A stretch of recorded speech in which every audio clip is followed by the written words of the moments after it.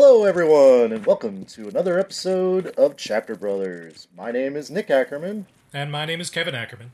and today we are going to start Chapter 2. We'll see how far we get, because we realized that there is a whole heck of a lot to talk about in this That is for sure. wonderful chapter. Mhm. So, Chapter 2, The Way Station. And just like in the very first sentence, the man in black fled and the gunslinger followed. So he's still following the man in black across the desert. Indeed. But there's a new wrinkle But now. Kev, you want to start? Yeah, sure. So we start off and basically there's a nursery rhyme running through the gunslinger's mind. And it's basically it's strange that to me that the version that I've always heard of this is the rain in Spain falls mainly on the plain, which is what we have in the original version. But then in the revised version, he cuts out the word mainly, so it's just the rain in Spain falls on the plain. So Huh. I wonder if I that's noticed that too. yeah, I wonder if that's like a poetic reason, or because I know Stephen King, he loves reading poetry, and in fact, the whole Gunslinger story is based on a poem by Robert Browning called "Childe Roland to the Dark Tower Came," and Oh. yeah, so probably should have mentioned that before, but whatever. But or did we? I think we might have in the first episode, but I forget. But in any case, so So the title of that says Roland right in it? it does, yeah. Oh, wow. I guess that gives away that right away. Because, I Um, mean, well, well, technically we have had, well, at least in the revised version, Ali has said Roland at least. So, but let's wait to see when the 1982 version comes out with his name. But let's see. So we've got Rain in Spain so falls mainly on the well, plain. so what I thought of right away was My Fair Lady with that Hmm. the ra- I was like, oh, cool, just like My Fair Lady. But, well, he's But yeah, teaching elocution lessons. exactly. Actually, let me pull up the actual poem right now and see if there's any differences there. The rain in Spain. Oh, it's actually. Wait, hang Rain in Spain falls insanely on the no. on. I mean, kind of. So apparently, you're right. It was written for My Fair Lady.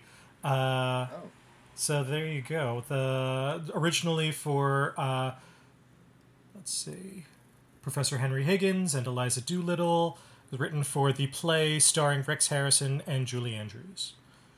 right. So that was Pygmalion, right? Wasn't that the Exactly. original? Oh, there you go. Hmm. That was, I was right on that Actually, the phrase does not appear in Shaw's original play Pygmalion, on which My Fair Lady is based, but it is used in the 1938 version of the play. Interesting. When was Pygmalion made? 1913. George Bernard Shaw. George Bernard Shaw. Yeah. So just in the My Fair Lady proper. So there you go. There you go. But we do have some changes here. Let's see. The first one, well, as far as Stephen King changes, we've got, I'm not so sure about the actual lyrics of The Rain in Spain Falls Mainly in the Plain, but so in the original it says, the second stanza, I guess, pretty plain, Yeah. loony sane, the ways of the world all will change, and all the ways remain the same. But in the new version, we've got time's a sheet, life's a stain, all the things we know will change, and all those things remain the same.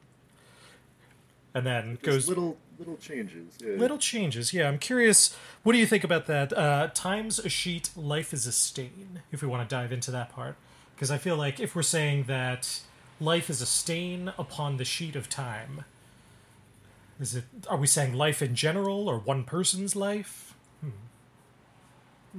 I would say that it means one person's life is a stain, and it's not necessarily a pretty looking thing. That's what I think of when I think of a stain. But it's Very also true. that it can't be taken out. Hmm. It's there forever. So that time is this white blank sheet, and then our lives are kind of indelibly marked upon that. Hmm. Yeah, I think I agree with that. I like that. that it's each life sort of adds to the tapestry of it if this sheet is getting further and further stained by every life upon it. Which also is kind of a negative point of view on life in general, I guess. But it's just also it is a nursery rhyme, so we can't. But it is interesting. That's Stephen King for you. Yeah. Very true. Very true. I think the change is a little more thought-provoking than the original. Pretty plain, loony scene. Yeah, exactly. But also, I mean, that kind of means the same thing. Like that loony sane, like that this stain can be a good thing or a bad thing. I don't know. Exactly. Same thing with pretty or plain. It's all in the eye of the beholder. And it's also, I do actually kind of think that it might just be a matter of making it a little less redundant, because in the second half of it, it says, but if you're mad or only sane, the rain in Spain falls mainly on the plain, which is still kind of there in the new version, where he says, but be ye mad or only sane, the rain in Spain falls on the plain. I kind of prefer Paul falls mainly on the plain, just for a little bit of poetic, changing the meter a little bit. Yeah, I agree. So we walk in love, but fly in chains. And the plains in Spain fall mainly in the rain, and that's a different plane. Exactly. Yeah. Now we've got a homophone in there. Mm-hmm. So, and also another change in the new version where kind of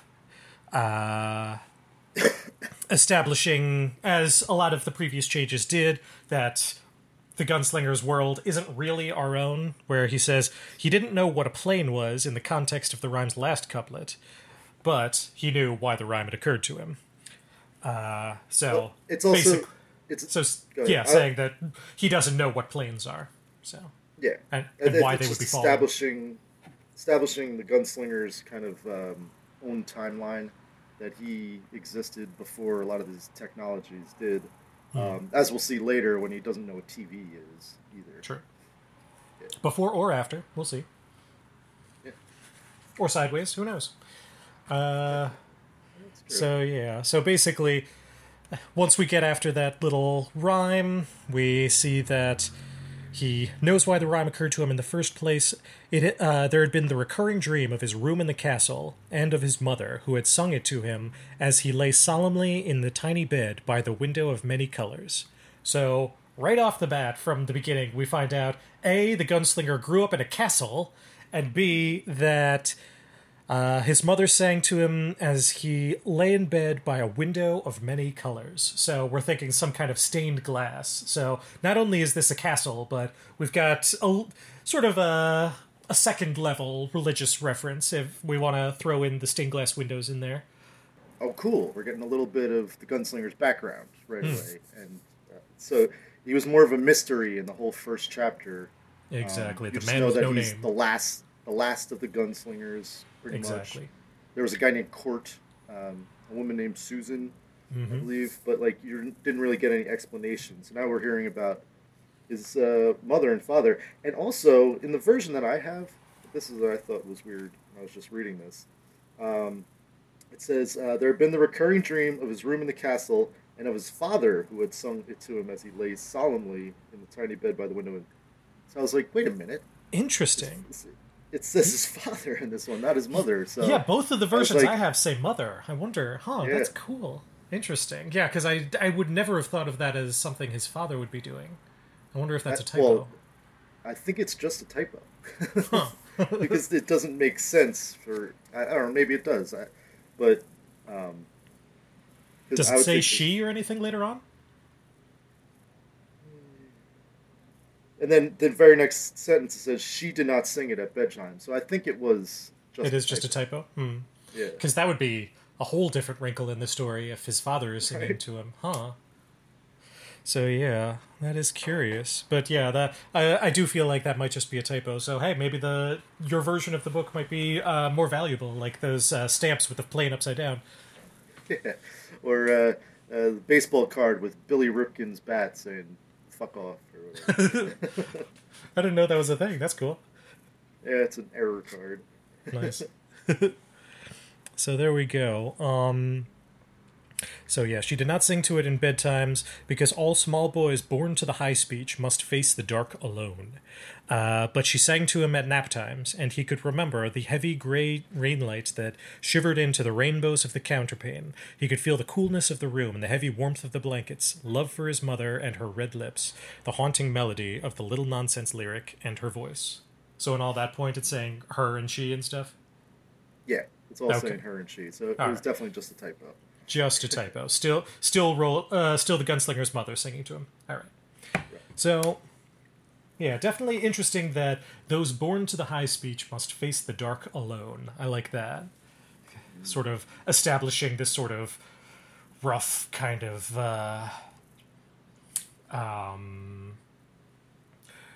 this sensibility that he has to be taught from an early age to stand on his own and to face the dark and all those things. Kind of foreshadowing his whole race against the man in black and trying to fight him and everything. So, standing against the darkness has kind of been a recurring theme throughout his entire life.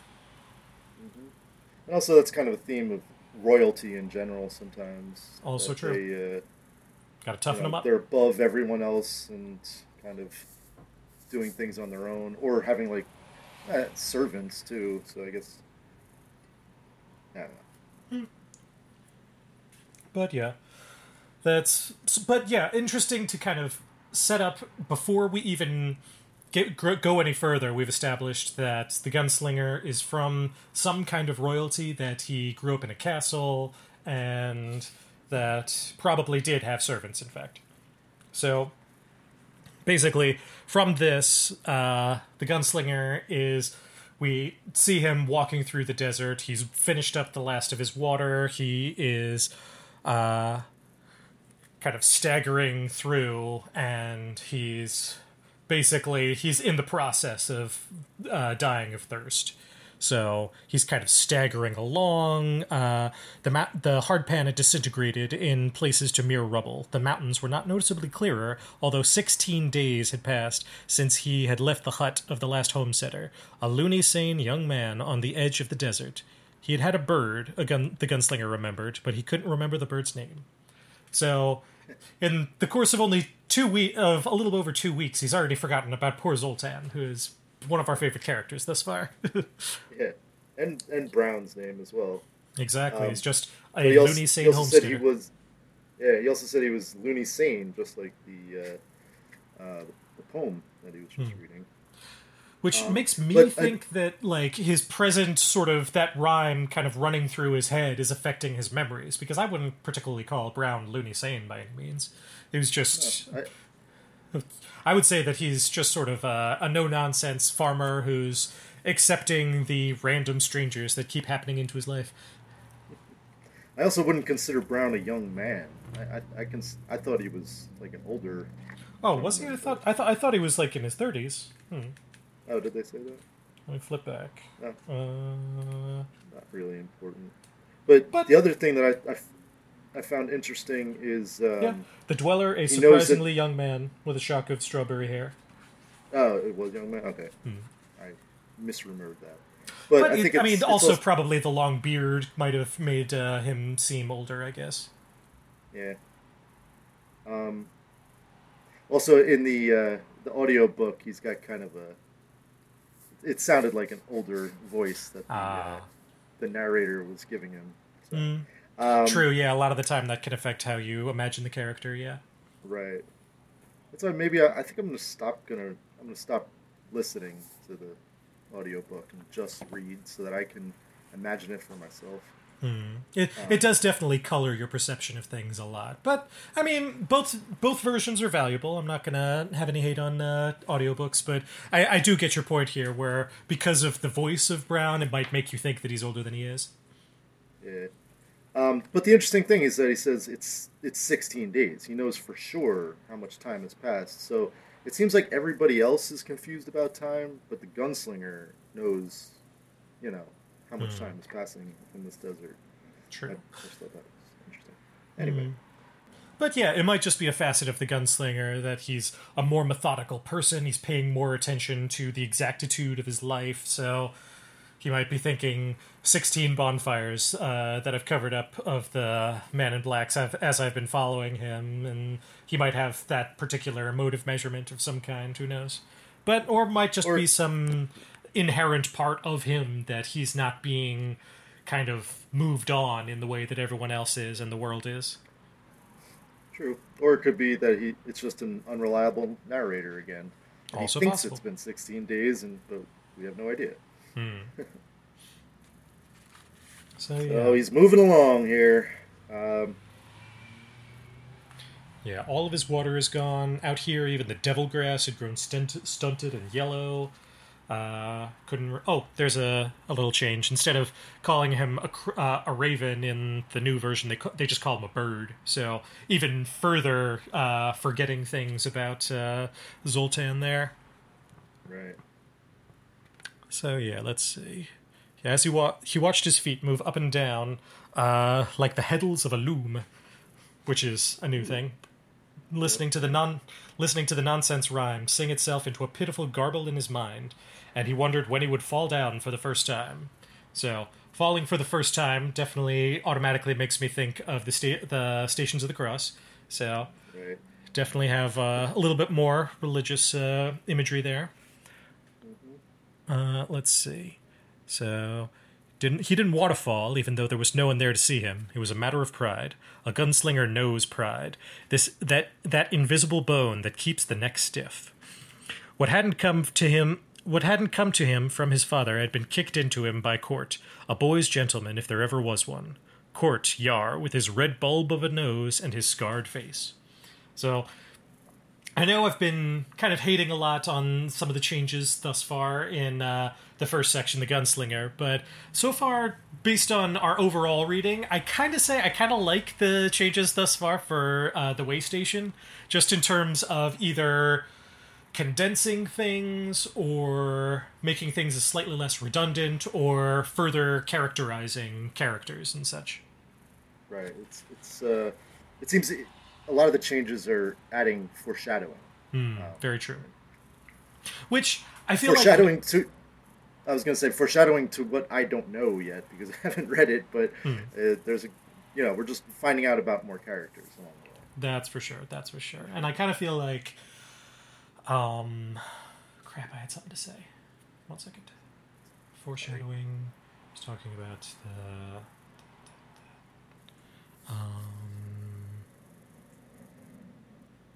crap, I lost it. That's fine. But yes. So, foreshadowing makes total sense that there would be changes because, as we said, Stephen King is kind of a seat-of-the-pants writer where he'll just sit down at a typewriter and just start going and doesn't necessarily have an outline or a plan. So, it kind of makes more sense that in going back after not only finishing the book, but after having finished the entire series, he'll plant a few more seeds here and there. Yeah. In the first chapter, when they mentioned Court, I was thinking that he was the gunslinger's friend, and like he was the same age as him. But it seems like he's more of like a teacher, really. Exactly. Yeah, big red bulbous nose and a scar on his face. This is a guy who's been through battles. It seems like. So let's see. Stopped and looked up suddenly, yada yada yada. So, yeah, basically he's going through the desert, and he's going glare blind, and he's dying of thirst, and falls for the first time. He looked at the tiny beads of blood on his flaked skin with unbelief. The blood looked no thinner, it looked mutely viable. It seemed almost as smug as the desert. He dashed the drops away, hating them blindly. Smug? Why not? The blood was not thirsty. The blood was being served. The blood was being made sacrifice unto. Blood sacrifice. All the blood needed to do was run and run and run. So, definitely a little bit of religious imagery there in terms of blood sacrifice, but also we could kind of tell in almost the disjointed sentences the chain of the gunslinger's thoughts, that he's slowly kind of coming unhinged a little bit as he's losing water. He's being around this just white desert with sunlight in his eyes, and he could barely see, and he's falling and kind of falling apart here. Yeah. Yeah, so let's see. A little bit of a change there. The blood looked no thinner. It looked like any blood now. Any blood, now dying in the air. So, rather than being, in terms of the whole viable thing. Which, I guess, is just sort of kind of simplifying things. Let's see. And also, I mean, it just made me think that, blood is, just from a biological standpoint, it's what helps us survive. It delivers oxygen to all of our cells, and its only purpose in life is to flow through our veins. And so him watching it, bleed out, he's basically watching his life coming out of it. Like, he's like, is this the end, kind of thing. Yeah, totally. And not only just in a biological, literal point of view, but also in the metaphorical, literary sense, where blood is life, blood is, as he says, sort of blood sacrifice that can... I mean, a blood sacrifice just... Well, I mean, he kind of just says that, but all blood needed to do was run and run and run. And it's just sort of the... brings me back to sort of the single-minded nature of the gunslinger himself, that he has this one quest, and he is single-minded about it. He is going to follow that man in black wherever he happens to go. So it's sort of personally kind of a parallel there. So if the blood is also kind of falling, he looked at the splotches that had landed on the hardpan and watched as they were sucked up with uncanny suddenness. How do you like that, blood? How does that grab you? Or, in the new version, how does that suit you? And then immediately, oh, Jesus, I'm far gone. So, kind of symbolically, I kind of feel like the blood sort of represents the gunslinger here, where he watches it just sort of get sucked up and swallowed by the desert, so he's kind of feeling this impending doom, almost, that he's out of water and he's about to get just swallowed up by this desert and sucked up. So, and then immediately afterwards, we've got the Jesus, you're far gone. So he's kind of thinking about his thoughts in this way. I was gonna say he also mentions Jesus. Isn't he not like a religious person who doesn't? And so now it's almost like he's being changed. The desert is changing him into someone who does believe in this Jesus. True, and I wonder if that's might be because of him remembering the memory of telling the story of living through the whole experience in Tull, and that preacher. What was her name? What was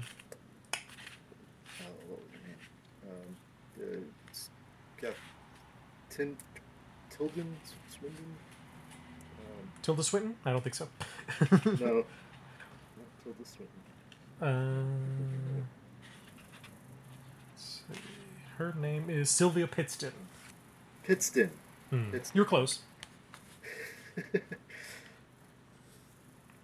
But yeah, the whole... Tilda Swinton would not be a good actress for that. 0%, yeah, no. Maybe that actress from This Is Us. I could see her having the chops. Okay. That could work. But my point being that sort of, since he had this dream of telling the story of living through the whole experience of having to fight his way through Tull with this religious extremist who's pitting this entire town against him, kind of, maybe that's reinforcing the whole man Jesus just sort of being on his mind, because it reminds me of, as we're talking about biology, the whole science of memory, in that we don't actually remember our memories per se, we remember remembering them. So every time we remember something, we're reinforcing what we think, and we're slightly changing the memory that we have. So every memory is kind of a copy of a copy of a copy. So in It gets distorted over time. exactly, and not only distorted, but every time you remember it, you're reinforcing that particular memory. So the fact that we have the gunslinger dreaming of having the dream of telling Brown of living through the whole thing, that technically counts as him thinking about it 3 separate times. So I would say the whole element of having a dream of a story, of an event, kind of not only is just a fun storytelling trick, but I feel like it's also him retelling his own story to himself. No, that's interesting. Indeed. Wow, I never thought about that. Like in real life, not just this book. But yeah, no, I've been hearing a bunch of sort of scientific. I'm not sure. Well, I guess sort of things that I watch on YouTube, sort of about memory and about kind of the way that the brain works, and that's something that I always find fascinating. That's sort of the way that our brain remembers things. Is it's sort of a game of telephone to yourself. Mm-hmm. And also, until you actually go over that memory with someone else, do you get clarity on what actually happened? Exactly. We are very unreliable narrators to ourselves. Uh-huh. So let's see. Here we go. Gunslinger falls for the first time. Blood on his hands. Made him cry out. A dusty crow choke. A dusty crow croak. It was. Hold on. Wait. I was saying. Okay. So after he falls, he got up, holding his hands to his chest, and the thing he had seen earlier was almost in front of him, so close it made him cry out.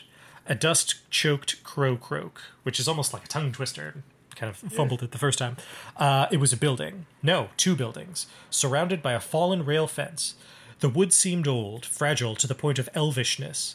It was a wood being transmogrified into sand. I love that word, transmogrified.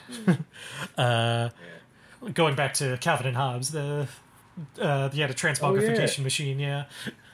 One of the buildings had been a stable. The shape was clear and unmistakable. The other was a house, or an inn. A way station for the coach line. A tottering sand house. The wind had crusted the wood with grit until it looked like a sandcastle, that the sun had beat upon it at low tide and hardened to a temporary abode. Cast a thin line of shadow, and someone sat in the shadow, leaning against the building, and the building seemed to lean with the burden of his weight. Him, then, at last, the man in black. So, Gunslinger sees the eponymous way station here, and Gunslinger stood with his hands on his chest, unaware of his declamatory posture, and gawped. But instead of the tremendous winging excitement he had expected, or perhaps fear or awe, there was nothing but the dim, atavistic guilt of the sudden raging hate of his own blood moments earlier, and the endless ringarosy of the childhood song. The rain in Spain. He moved forward, drawing one gun. Falls mainly on the plain.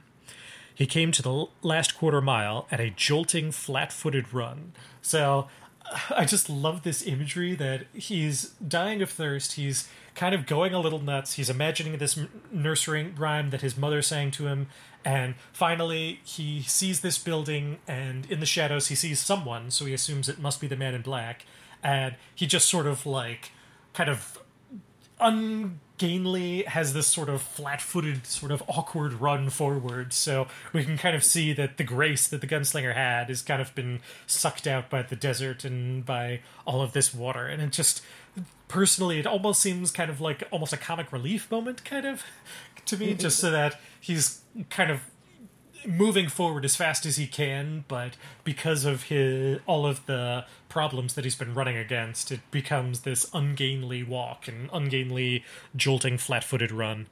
You almost expect him to fall because he's so tired with that run. Also, that's a change because in the original it just says he came the last quarter mile at the run. So adding jolting, flat-footed, it's better imagery. You know? I agree totally. It makes the it makes you imagine it in a much more, I feel like, a much more realistic kind of way, because instead of just him being this perfect killing machine who he's dying of thirst, but immediately as soon as he sees his quarry he just runs perfectly. No, this is a guy who's dying of thirst and he just has this flat-footed, jolting, awkward run that I feel like is very true to the story, I would say. Have you ever run a 5K? I have not. I am very physically unfit.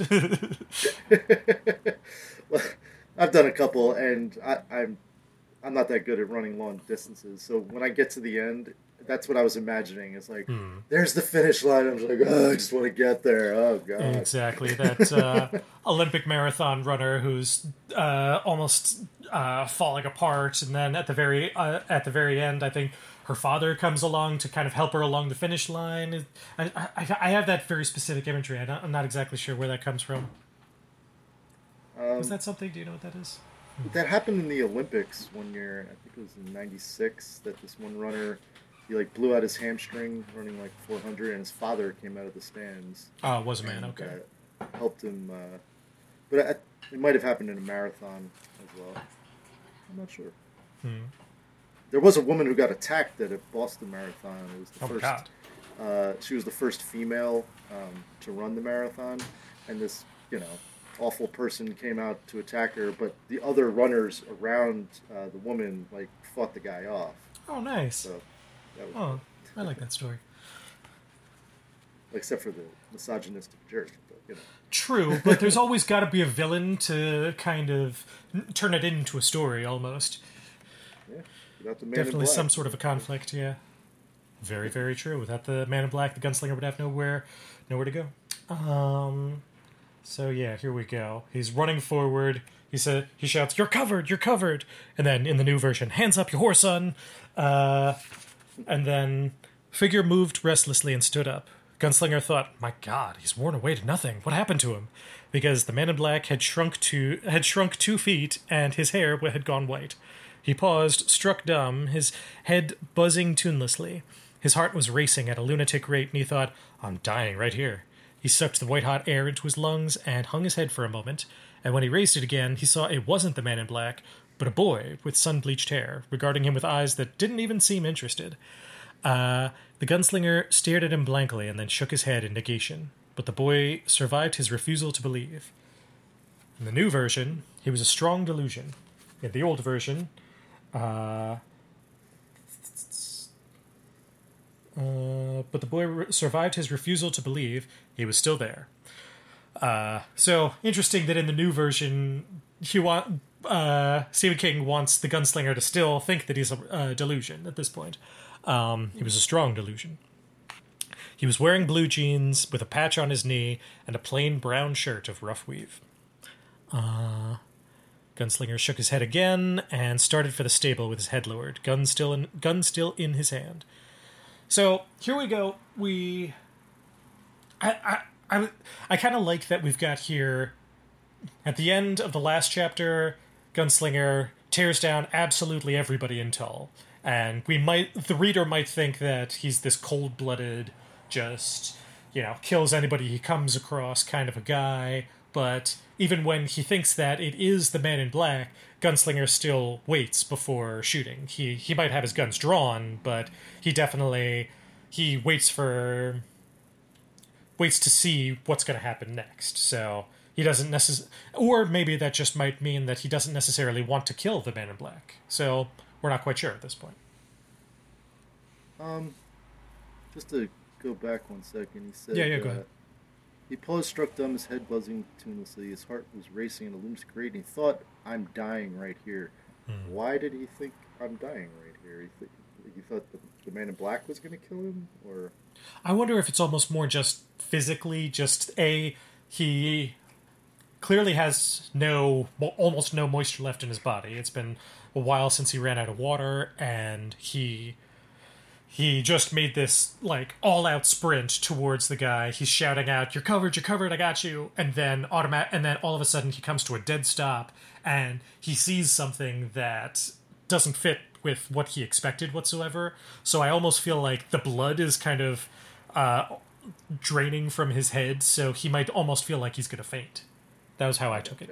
Yeah. So it's all just kind of hitting him all at once. Exactly, yeah. Going from this all-out sprint to a dead stop to seeing something that doesn't make any sense to his eyes, and just the combination of various stimuli might be kind of causing him to almost faint there. So, we got this boy standing there, shook his head, and started for the stable with his head lowered, gun still in hand. Couldn't think yet. His head was filled with motes, and there was a huge thrumming ache building in it. Walks into the stable, and it's just exploding with heat. So the gunslinger stared around himself, made a drunken about face, and saw the boy standing in the ruined doorway staring at him. Huge lancet of pain slipped dreamily into his head. There we got another change. Just a blade slipped smoothly into his head. So smoothly, not dreamily. So I guess that makes sense. That it's just, instead of this imaginary pain, it's just this, smooth pain, whatever. Cutting from... Yeah, lancet. I feel like that might just be him kind of going through and being like, I really used this word a lot when I was younger. I'm just going to trim those out. Okay. He reholstered his gun, swayed, put his hands up as if to ward off phantoms, and fell over onto his face. So... He fell for the second time. Falls for the second time. So there we go. He's clearly just lack of water is caught up with him. So when he woke up, he was on his back, and there was a pile of light, odorless hay beneath his head. The boy had not been able to move him, but he had made him reasonably comfortable. So this boy that the gunslinger is threatening pulls his guns out, and then basically, just imagining it from the boy's point of view at this point, he sees this stranger coming up with guns who starts shouting, then he stops all of a sudden, and then kind of like gawps at him, as he says, walks into a barn for a second, and then just... The boy is like, yeah, that's why I was in the shade outside. Basically, gunslinger, yeah, what are you doing? It's a greenhouse in there. So he walks out after hitting this furnace inside of this barn, and the guy faints. So, boy, immediately, I guess, second person that he's seen, he, even after having him point his guns at him, kind of treats him with kindness. He gives him this, like, a little bit of hay under his head. He kind of makes him a little bit comfortable. So we've got our first impression of this boy, that he's willing to help out a stranger. Yeah. I also noticed here that in the new version, that's where Section 1 ends. Exactly. It starts Section 2, but in the original, Section 2 doesn't begin until page 96. Exactly, way later. Yeah, another interesting thing is that, I'm not sure if it's in your version, but in mine, Chapter 2, the way station doesn't even have a 1. It just starts off with, there's the illustration of the way station and the boy resting in the shade, and there's no 1, it just starts. But then later on, it does actually have a 2. So I wonder if that's... Yeah. I don't have a 1 in mind. Yeah, you don't have a 1 either? Yeah. So I wonder if that's kind of Stephen King kind of just tightening up the sections there a little bit as well. Because I definitely prefer for this to be the end of Section 1 instead of waiting way later until it's literally... Yeah, it's... what is it? The Gunslinger's... Go back... Yeah, first person flashback. Exactly, yeah. Yeah. In my Kindle version, I've been kind of keeping notes. So basically, there's 4 color options for highlighting each section. So what I've been doing is yellow for everything that's a brand new addition. Orange is for something that was something in the original and they changed it to something else in the new version. And red is anytime there's been something that was in the original version that got taken out entirely. So all of our mainlys for mainly on the plane is just a red dot there. But anytime there is a grammatical change or something that is really just sort of a rewording or kind of a structural change, I'll mark that in blue. So I would say these section changes would be a blue change. So just for a little bit of insight into how my kind of process has been going. A peek behind the curtain, if you will. Exactly, yeah, because that helps me, actually, because those are kind of the four types of changes that you have. Totally. Either additions, subtractions, grammatical change. What was the other one? Yeah, grammatical changes or more, I guess, story or word-related changes. So changing Zoltan from a raven back to a bird, that would be orange. But say, let's see, where it says the building that he had seen was suddenly closer. In the original, it said, let's see. The thing he had seen earlier was almost in front of him, startling a cry out of him. And then in the new version it says, the thing he had seen earlier was almost in front of him, so close it made him cry out. That would be a blue change. So it's just sort of a rewording of the same words, more or less. I got you. Huh. Yeah. I like it. Thanks. I'm going to think in terms of this now. Yeah, red, orange, yellow, blue. Wait. Yeah, so blue is just same words but different order. Indeed, or like a basically structural change that doesn't change the words, more or less. Okay. And orange was so going from like raven to bird. Raven to bird, changing from. Here's another one where he says that his face had become a gray and grinning death mask of exhaustion. And then the new version says a gray and dusty death mask of exhaustion. So I feel like grinning and dusty is two totally different ideas, kind of. So that's an orange change. Okay. Huh. He took out the alliteration, which I love. Yeah. But I feel like in that case he almost was doing it alliteration just for alliteration's sake. Because I feel like story-wise, he wouldn't really be grinning at this point. But even then, kind of in the original version, a gray and grinning death mask who is just running towards his quarry is a totally different vibe than a gray and dusty death mask of exhaustion who is running in this jolting, flat-footed run. So it's a totally different feel of what's going on at this moment. Right. So orange changes the meaning.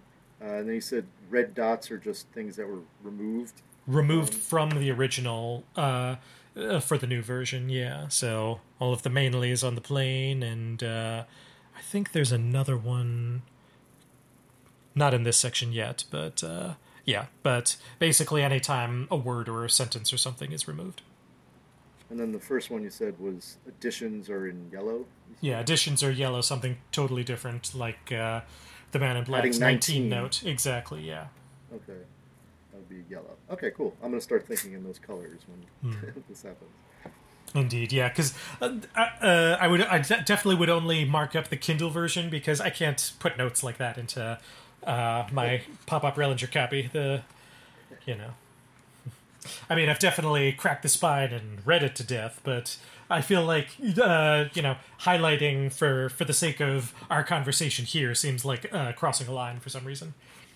Yeah, I agree. So here we go. You dog ear books, Kev? I don't like to, but I have in the past, but it's, it's a habit I'm trying to quit. Most of the time I'm always just either bookmarks or, receipts or whatever piece of paper happens to be on hand. Yeah, I'm very much against dog earing. Well, you had mentioned when you were reading Carrie in the library that you dog eared. I was like, oh, really? A library book? Come on. Exactly, yeah. Well, also, I mean, the library had about 4 different copies of Carrie, which I think must have been because it must have been like a summer reading book at some point. But, so I didn't quite feel as bad just because they had more copies of it. And B, it was because if I left a bookmark in there, I felt like if somebody took out the book, then they would, take it out. But then again, if somebody took out the book, I wouldn't have my dog ears there to begin with. But I guess I wasn't thinking that far ahead. The next time I'm in Rutherford, I'm going to go to the Rutherford Public Library, look for Carrie and look for the edition that is all messed up in dog-eared and be like, this is the one Kevin was reading.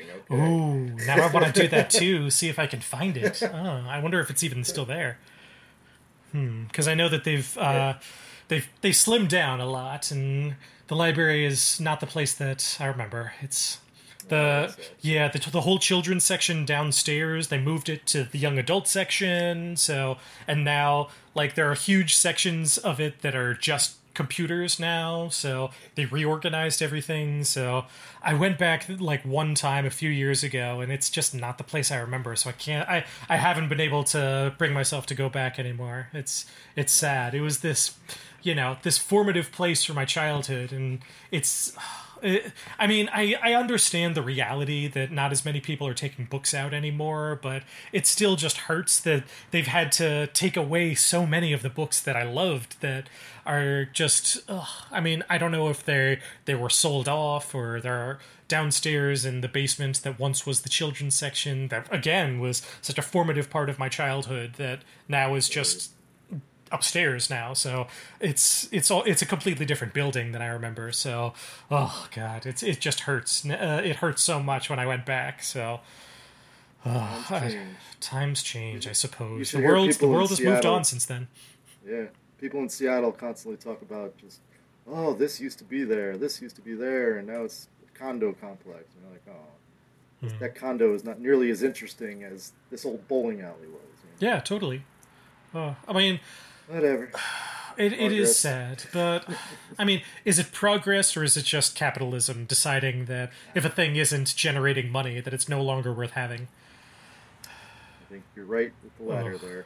Indeed. Anyway, I don't want to get into my post-COVID communistic leanings, but we'll leave that for another day. But yes. So anyway, back to the gunslinger. The world has moved on. Let's progress through this book. Precisely. So basically, wakes up. The boy has put some hay under his head, and he looked down at himself and saw that his shirt was dark and wet, which is a change from the original, where we've got looked down and he saw that his shirt was dark and dark with moisture. So I don't know. More of a potato kind of change in my point of view.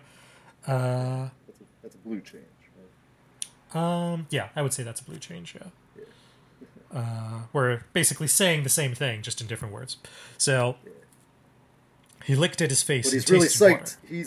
He's got water. Hooray! Finally, exactly. Blinked at it, and then added in, his tongue seemed to swell in his mouth. Where, just sort of adding a little bit of color, a little bit more description to the scene. So, boys hunkered down beside him, and when he saw the gunslinger's eyes were open, he reached behind him and gave the gunslinger a dented tin can filled with water. He grasped it with trembling hands and allowed him to drink a little, just a little. When that was down and sitting in his belly, he drank a little more. And then he spilled the rest on his face, and made a shocked blowing noises. The boy's pretty lips curved into a solemn little smile. And in the original, he just says, "Want something to eat?" And then in the new version, we say, "Would you want something to eat, sir?" So everybody's much more polite in the new version. A lot more sigh, a lot more sir. But actually, here we go. We've got a little bit of a change that kind of shows that right from the first sentence the boy says, he's not really from here. So most people around have been saying sigh. This boy says sir. Gotcha. Yeah. So, not yet, the gunslinger says. There was still a sick ache from his head from the sunstroke, and the water sat uneasily in his stomach, as if it did not know where to go. Who are you? Yeah, as I was reading this, I was like, he is going to throw up. It's if you are that thirsty and you drink that much water, you're gonna puke. Yeah, he tried. He only did a couple of sips at first to kind of test the water, literally, and then kind of he was a little bit overconfident, kind of, yeah, with his water. So basically, he knows better, but he's been in the desert for so long that he just can't help it. So yeah, my name is John Chambers. You can call me Jake. And there's another change that. This one I'm not quite so much a fan of. My name is John Chambers. You can call me Jake. I have a friend, well, sort of a friend. She works for me, who calls me Bama sometimes, but you can call me Jake. So, Yeah, definitely seems like we're establishing his quote-unquote friend early on who calls him Bama, and that is sort of, I don't know, almost sort of a reprise for the next few sections, talking about Mrs. Shaw, who's this woman who works for him, who calls him Bama, who kind of, well, I'll wait till we get there. Well, I guess it just shows that this Mrs. Shaw has kind of a fondness for him to give him a nickname. Definitely. So, yeah. Yeah, I totally agree that. But, I don't know. I mean, I kind of like the original, just sort of no nonsense, sort of just a few words at a time kind of structure. But in the new version, Stephen King, as an older man, is much more kind of flowery with his. Actually, it's interesting. He made a lot more additions in the new version to dialogue and a lot more subtractions to description. So, definitely kind of tightening the story while adding a little bit more description and characterization, if you will. So then he leans forward and he does puke, right? He does indeed. He lost a brief struggle with his stomach, to put it kindly. Yeah. But again, gunslinger, he's phrasing everything in his head in terms of conflict. Ah.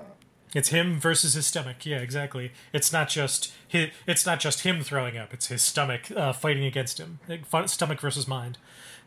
Yeah. So yeah. So immediately, Jake. All he says is, "There's more." Took the can, walked to the rear of the stable, and refills it. So here we got another change. The boy was well made, handsome. Perhaps in the original it says perhaps 9. In the new version, perhaps 10 or 11. So Stephen King kind of making the gunslinger better at establishing age there. So sort of a better judge of character, I guess. So there had been a shadow.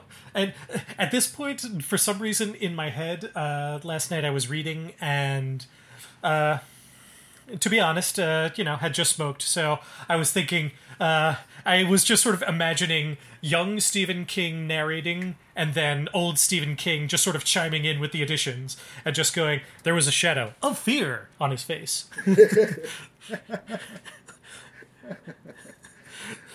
Well, that is a difference, though. So when I Yeah. think of, like, there's a shadow on his face, it makes me think of in Lord of the Rings when, like, a shadow comes across Bilbo's face when he sees Frodo with the ring when he's in Rivendell. Precisely. So it makes me think of something more evil, really. That a shadow on his face, like, ooh, is this sinister? But it's like, no, it's a shadow of fear. He's actually scared of the gunslinger. Oh, okay.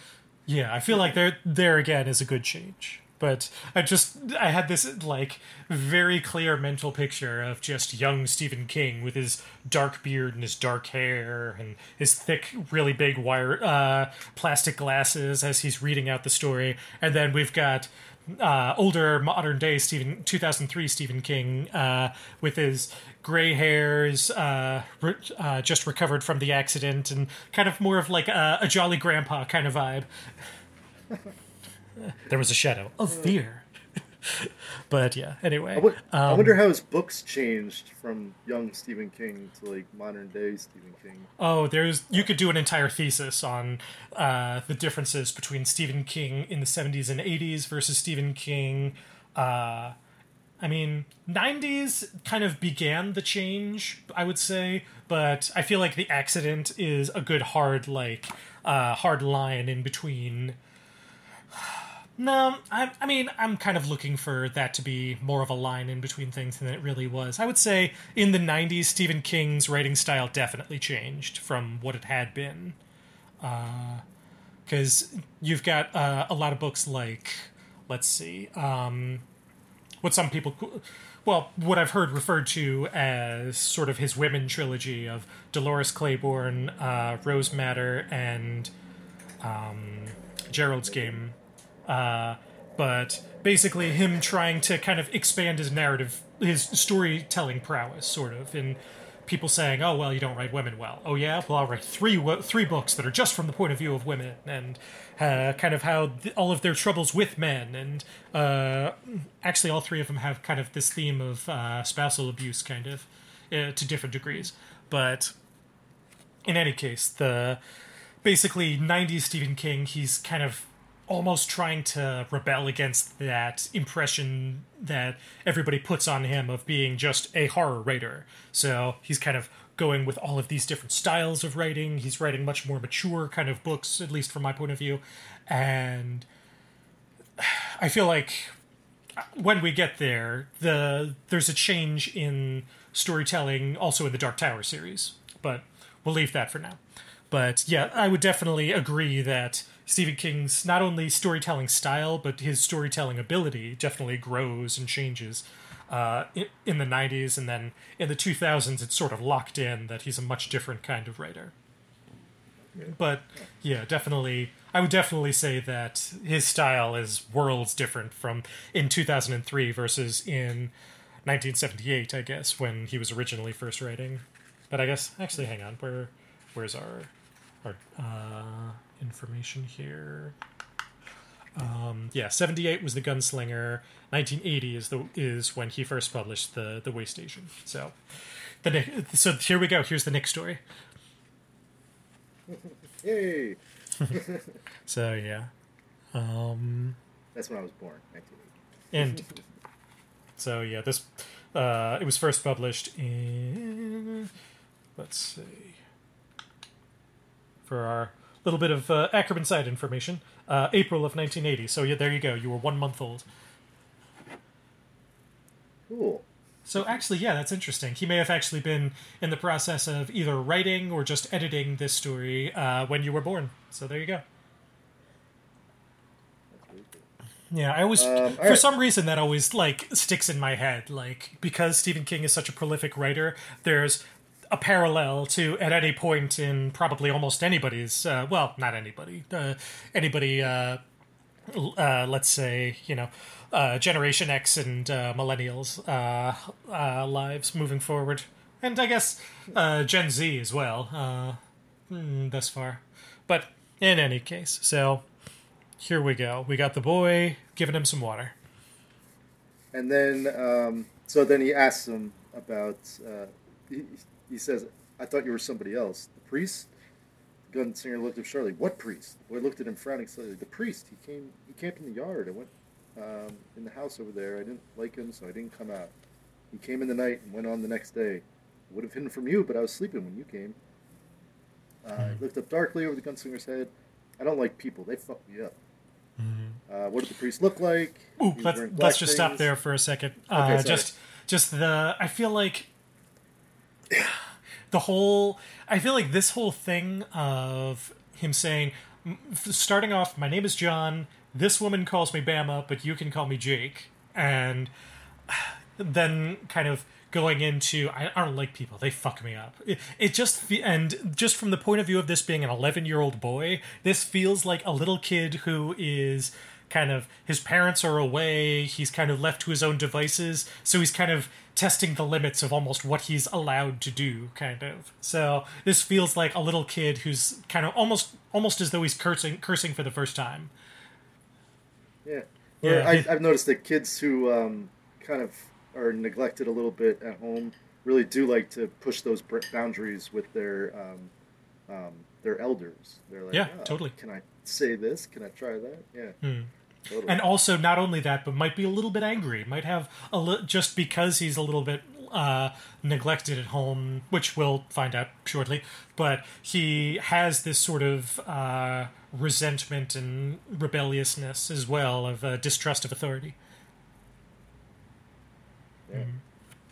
So yeah, and one other thing that I wanted to mention, just as we were saying, the shadow of fear and the change there, but that was all right. The gunslinger would have trusted him far less if the boy hadn't shown fear. So there's a story reason for that exact change, not only just in terms of changing just the words and the like what it means precisely, but yeah. So boy studied him friendly. He looked up sharply. So another change here, we've got Gunslinger looked up sharply. So he didn't even have to say what priest. He just looked up, and the boy's like, he came through just a little while ago. Like just saying that the Gunslinger doesn't even have to speak in order for the boy to kind of be like, oh, the priest that was just there. So there you go. Yeah, but he's clearly excited that, oh my gosh, I'm getting close. Exactly, yeah. I was in the house over there, or maybe it was a depot. That's a change. Adding in the depot thing, which I feel like an 11-year-old wouldn't really say depot personally, but that's just me. Well, again, we said he's a little more mature for his age. You know? Precisely, yeah. That is true, yeah. So yeah, I was sleeping. Just adding the G to make him a little bit even more mature. So in the original version, I was sleeping, but then in the new version, he's sleeping. So there you go. Just in terms of adding that G to make him a little bit more adult. Just turning him just one notch older, more mature. So there we go. And then we've got, let's see. He was wearing black things. A hood and a cassock? What's a cassock? Sorry. A hood and a cassock? What's a cassock? In the original, a robe. The new version, a robe, like a dress. The boy nodded. In the old version, a robe and a hood. In the new version, yeah, that's about right. So, just a little bit less redundancy. Just sort of kind of saying words in a different way. So, Gunslinger leaned forward. How long ago? Tell me for your father's sake. So here we've got a little bit more color of just kind of phrases from this world. Tell me for your father's sake instead of for God's sake or whatever. Yeah. So, but also he's threatening him. Exactly. Instead of just saying how long ago, he's like, how long ago? Tell me or I'll freaking kill you or something. Yeah, exactly. Tell me, this is important. Yeah. So then kind of the boy's like, I patiently, the Gunslinger said, I'm not going to hurt you. I don't know. This is right after he just killed the whole town's full of people. So clearly, he's got his motivations. He's got a moral center at times. Precisely. And to be fair, when he first came across Tull, he saw those 4 little boys who were playing marbles, and he tried to be like, how's it going, fellas? And so he tried to be nice even in Tull at first, but the entire town was turned against him. So it is still sort of a self-defense, sort of. I mean, honestly, when a baby is coming against you with sticks and stabs you in the leg, even if it might be the only deep wound, you don't kill the baby. But, I mean, technically, I guess since he's killed every other man and woman, he's not going to take the baby with him, so... Yeah. It's still just... He also said to Kennerly's daughter, I don't bite. Yeah, so. Precisely, yeah. So there is, establishing his character that he does try to be nice at first, no matter what. I mean, so there you go. So even if the massacre of Tull is freshly on our mind, our memory is refreshed, saying that he did try to come across nicely at the beginning. So yeah, there we go. How long ago was it? And boy says, I don't know. I can't remember time. Every day is the same. So there we go. There's some more, reestablishing that just time works differently here. The fire lit in him again. He snatched up the can and drank from it with his hands that trembled the smallest bit. A fragment of the cradle song recurred, but this time, instead of his father's face, the scarred face of Allie, who had been his Jilly in the now-defunct town of Tull. So, we got a couple of changes there. In the original, it says... hold on. The fire lit in him again... Grabbed the can, drank from it with hands that trembled, the smallest bit. For some reason, we still got the word snatch in here, but he moved it around. A snatch of the cradle song recurred, but this time, instead of his mother's face, he saw the scarred face of Allie, who had been his woman in the now defunct town of Tull. So, It says it had now been his Jilly. Exactly. So, and also it's interesting that he moved, he, instead of a snatch of Cradle Song, he snatched the can. So, for some reason, he wanted to still have that word in there, but instead of, I guess, moving the word snatch a little bit further away from his mother, which I understand that impulse. Well, it's a different. I mean, he uses it as a verb, and then it's a noun, and this one is exactly of the Cradle. Yeah. Indeed, and I was using it as the more pejorative sense of the word, but so just fun with word meanings, with homonyms. Yeah, right. I wasn't even thinking that, Kevin. I do have a dirty mind. Gotta put it up front. But yes, so there we go. I do. Here's another change that I appreciate. So there we go. And just adding to our vocabulary terms, Jilly instead of his woman. So let's see. So in the original, how long? A week, 2, 3. In the new version, it's just a week, 2, 3. So just condensing, combining, taking out unnecessary words. So, another reason why I wanted to point out the grammatical changes is because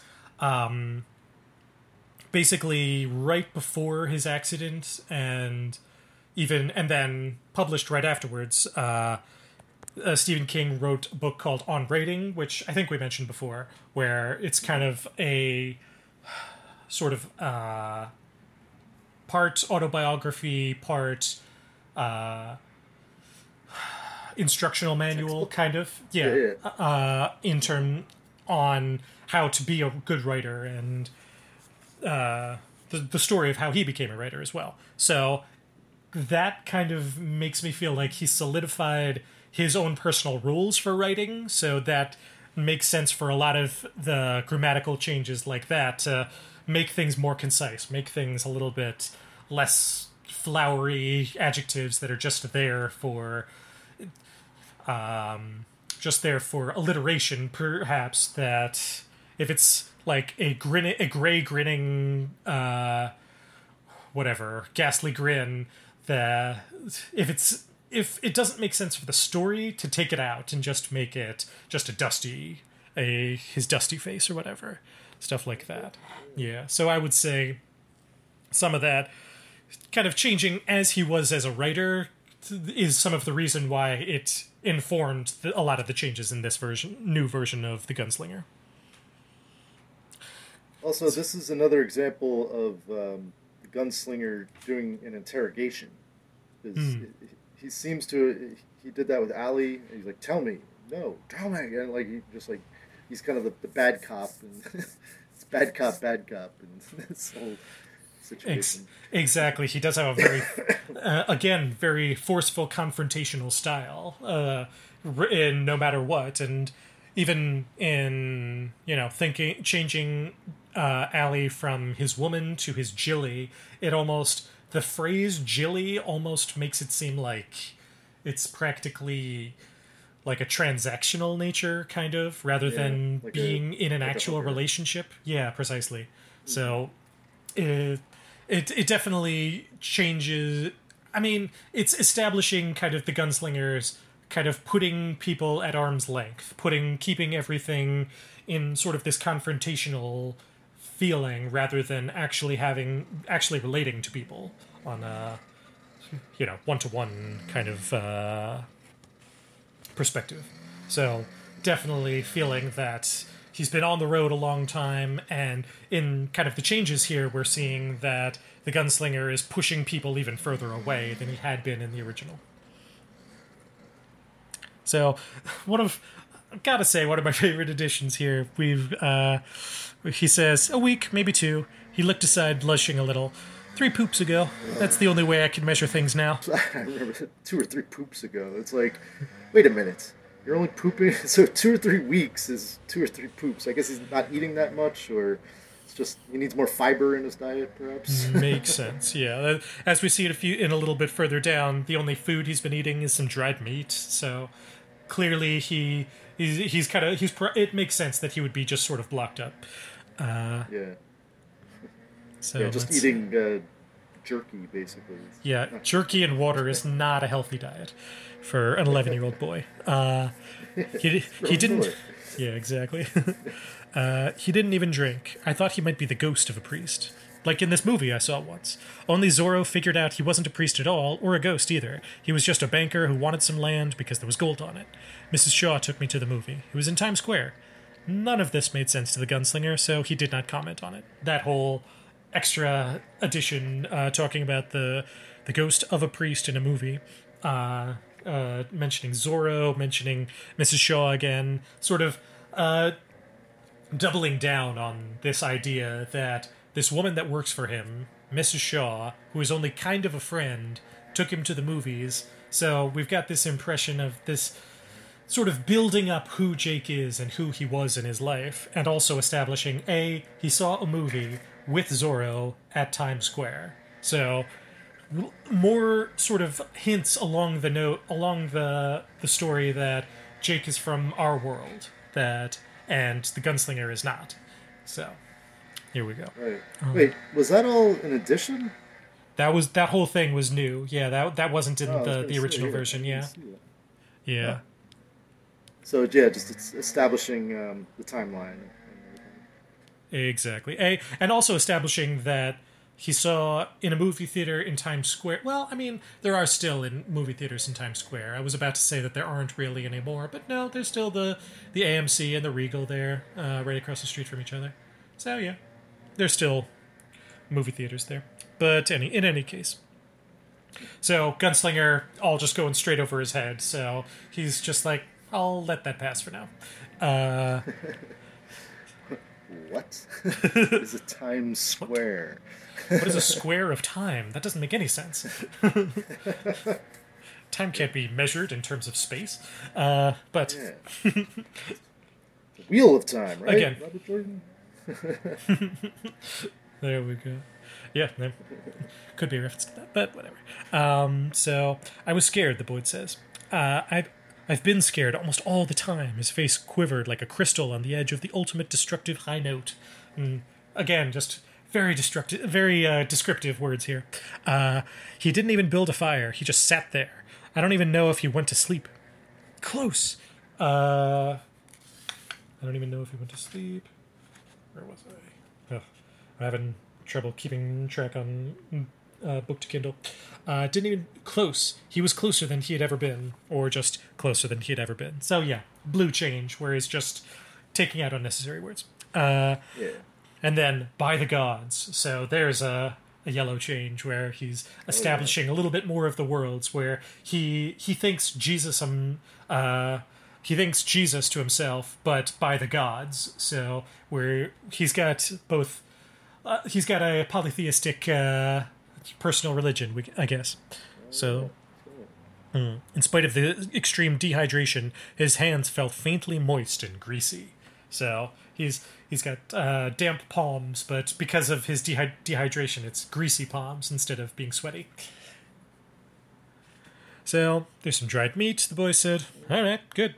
Boy went to fetch it, knees popping slightly. Then... The desert had not yet sapped him. His arms were thin, but the skin, although tanned, had not dried and cracked. He's got juice, the gunslinger thought. Mayhaps some sand in his craw as well, or he would have taken one of my guns and shot me where I lay. Or maybe the boy simply hadn't thought of it. Gunslinger drank from the can again. Sand in his craw or not, he didn't come from this place. And then, in the original, he's got juice, and he didn't come from this place. So a lot of addition there, just to... Exactly. Something about sand in his craw, which doesn't really make sense to me. Like, he's got sand in his craw, otherwise he would have taken one of my guns and shot me where I lay. So, to me, I would have thought, if somebody has sand in your craw, that sounds like you've got something bothering you. Like, you've got, like, what's in your craw, or whatever. Like, I'm not quite exactly sure what he means in this context. Like, what did you think about that? Well, I thought it meant that like the boy's dumb, kind of. Oh. If he was smart, he would have taken the gun and shot me. He's got some sand in his craw. He wasn't really thinking this through. He's like, if I was him, that's what I would have done. But he's got some sand in his craw. Interesting. I hadn't thought of it like that, but yeah, could be his first impression of him. Yeah, maybe he's got some sand in his craw, but either way, he didn't come from this place. So there you go. I guess I could go along with that. Sand in his craw or not, but yeah.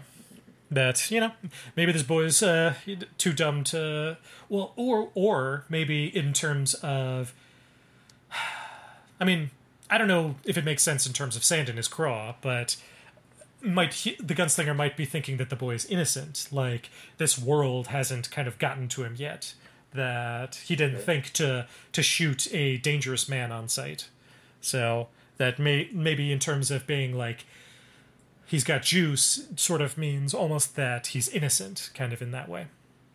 But, okay. Yeah. That makes more sense. Yeah. Well, dumb, innocent, same difference. Yeah, naive. We could bundle it all together as naive, yeah. So there we go. He didn't come from this place. Jake came back with a pile of dried jerky on what seemed to be a sun-scoured breadboard. The meat was rough, stringy, and salty enough to make his cankered linings of his mouth sing. He ate and drank until he felt logy and then settled back.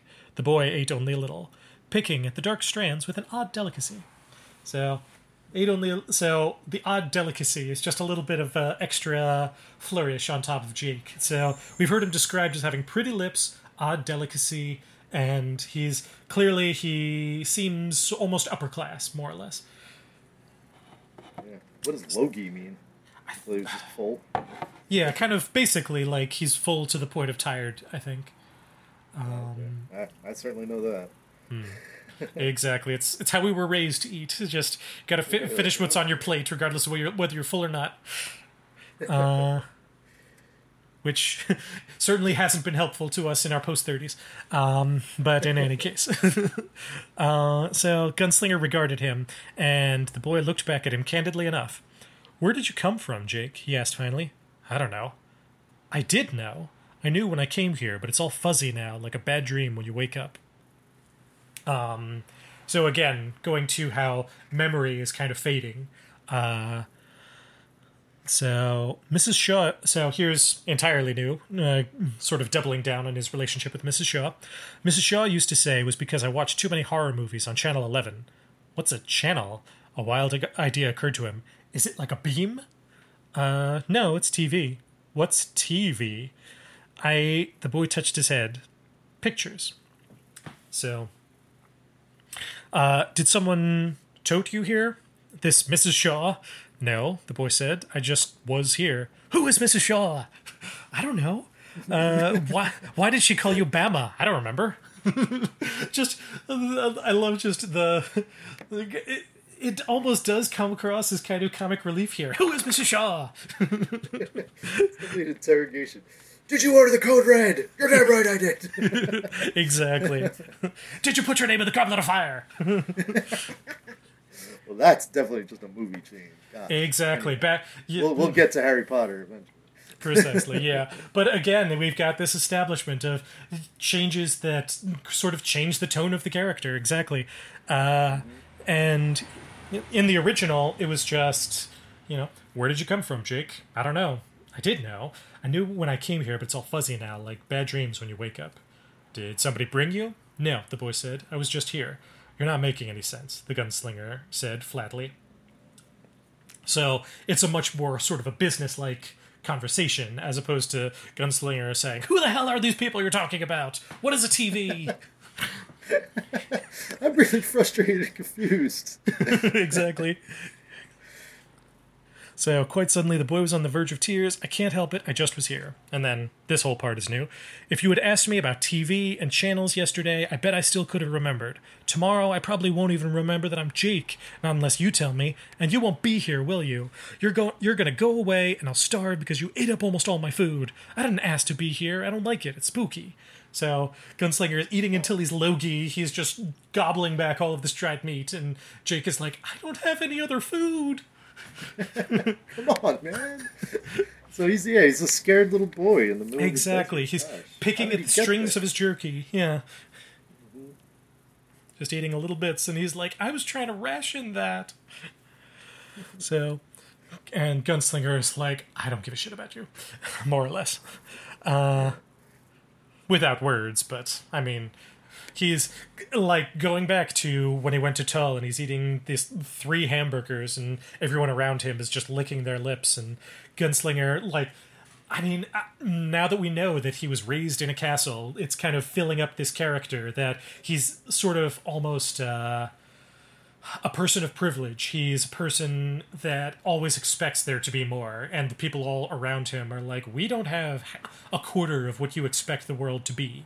So, sort of establishing... He doesn't seem to have that sort of empathy precisely for people around him. Yeah, or even like, just sort of awareness of how much better in some ways his life has been than others. Yeah, let them eat cake. Kind of, precisely, yeah. What? There's always food. I'm just going to eat this food. There's plenty of food around, right? Yeah, like, no. Yeah. We don't have any other cows in the back. We ate the last one. So in any case, so he ate. So even after Jake is like, I'm going to starve, he says, Don't feel so sorry for yourself. Make do. I didn't ask to be here, the boy repeated with bewildered defiance. And the gunslinger eats yet another piece of meat, chewing the salt out of it before swallowing. So, clearly unaffected by the boy's incoming starvation, but he's just, without even caring about any of this, don't feel so sorry for yourself. Make do, and pull yourself up by your bootstraps, and I had to fight when I was young, so you should have to do the same. It's sort of this whole sort of same tone that the gunslinger is giving. I paid my college loans, you should too. Precisely. So, yeah. So in any case, so then takes another bite, and he starts thinking that the boy had become part of it, and the gunslinger was convinced he told the truth. He had not asked for it. It was too bad. He had asked for it. But he had not asked for the game to become this dirty. He had not asked to be allowed, and there's another little change, he had not asked to be allowed to turn his guns on the town. So here's the original version. He had not asked to be allowed to turn his guns on the unarmed populace of Tull. And then in the new version it says, he had not asked to turn his guns on the townsfolk of Tull. So, old version, he's definitely comes across much more violent to fighting the unarmed townsfolk of Tull. And then in the new version, I feel like Stephen King was like, well, they weren't really unarmed. They were throwing knives and sticks and boards with, boards with nails stuck through them and everything. But I feel like almost the old version is a little bit more honest, because, come on, when they're fighting against this guy with 2 guns and huge amounts of weaponry, they might as well be unarmed. So, in any case, had not asked to shoot Allie, with her face marked by that strange shining scar, and then in the new version, with her sadly pretty face, at the end marked by the secret she had finally asked to be let in on, using that word, that 19, like a key in a lock. So, doesn't mention the scar in the new version, just sadly pretty, which I kind of like, that he looks back on Allie and he just thinks in terms of emotion rather than just remembering her as just the scarred woman. So, there's a change I like. And then going back to the whole 19 thing, he had not asked to be faced with a choice between duty and flat-out murder. And then, so in the old version it says, not asked to be faced with a choice between the obsession of his duty and his quest and criminal immorality. So I love this. Again, I've got, old King, 1980 King going, had not asked to be faced with a choice between the obsession of his duty and his quest and criminal immorality. And 2003 King, no, it's just flat-out murder. Dude, calm down. Criminal amorality, that's chaotic evil a little bit, yeah. Evil. Yeah. And then new version, it's almost neutral evil, where he's just saying it's just flat out evil. It's just flat out murder, dude. Just call a spade here. So here we got. So here's a full sentence that was removed from the new version that I find interesting. The man in black had begun to pull bad strings in his desperation, if it was the man in black who pulled this particular string. So there, I wonder why he took that out. Yeah, that whole sentence is taken out of him seeing the man in black as this puppet master. But then in the new version, he doesn't want to say that anymore. It was not fair. Or, then again, I mean, it might be almost implied by this whole section. It was not fair to ring in innocent bystanders and make them speak lines they didn't understand on a strange stage.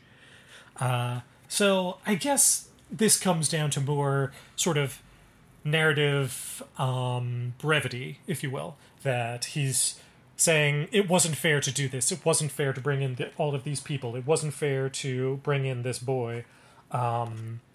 So he's saying it without saying it. Exactly. The implication is that it's the man in black who's bringing in these people and making them, like Nort from Tull, saying words in the high speech, words that he doesn't understand. But in the new version, he's kind of letting it be implied rather than be out and out stated that it's the man in black pulling these strings. So we've got Allie, he thought. Allie at least had been... this one makes sense to me. Allie at least been part of this world in her own self-illusory way. But in the original it was Allie had at least had been into this world. Yeah, there's a change I agree with. Part of this world makes more sense. In her own self-illusory way. Of your words. Exactly.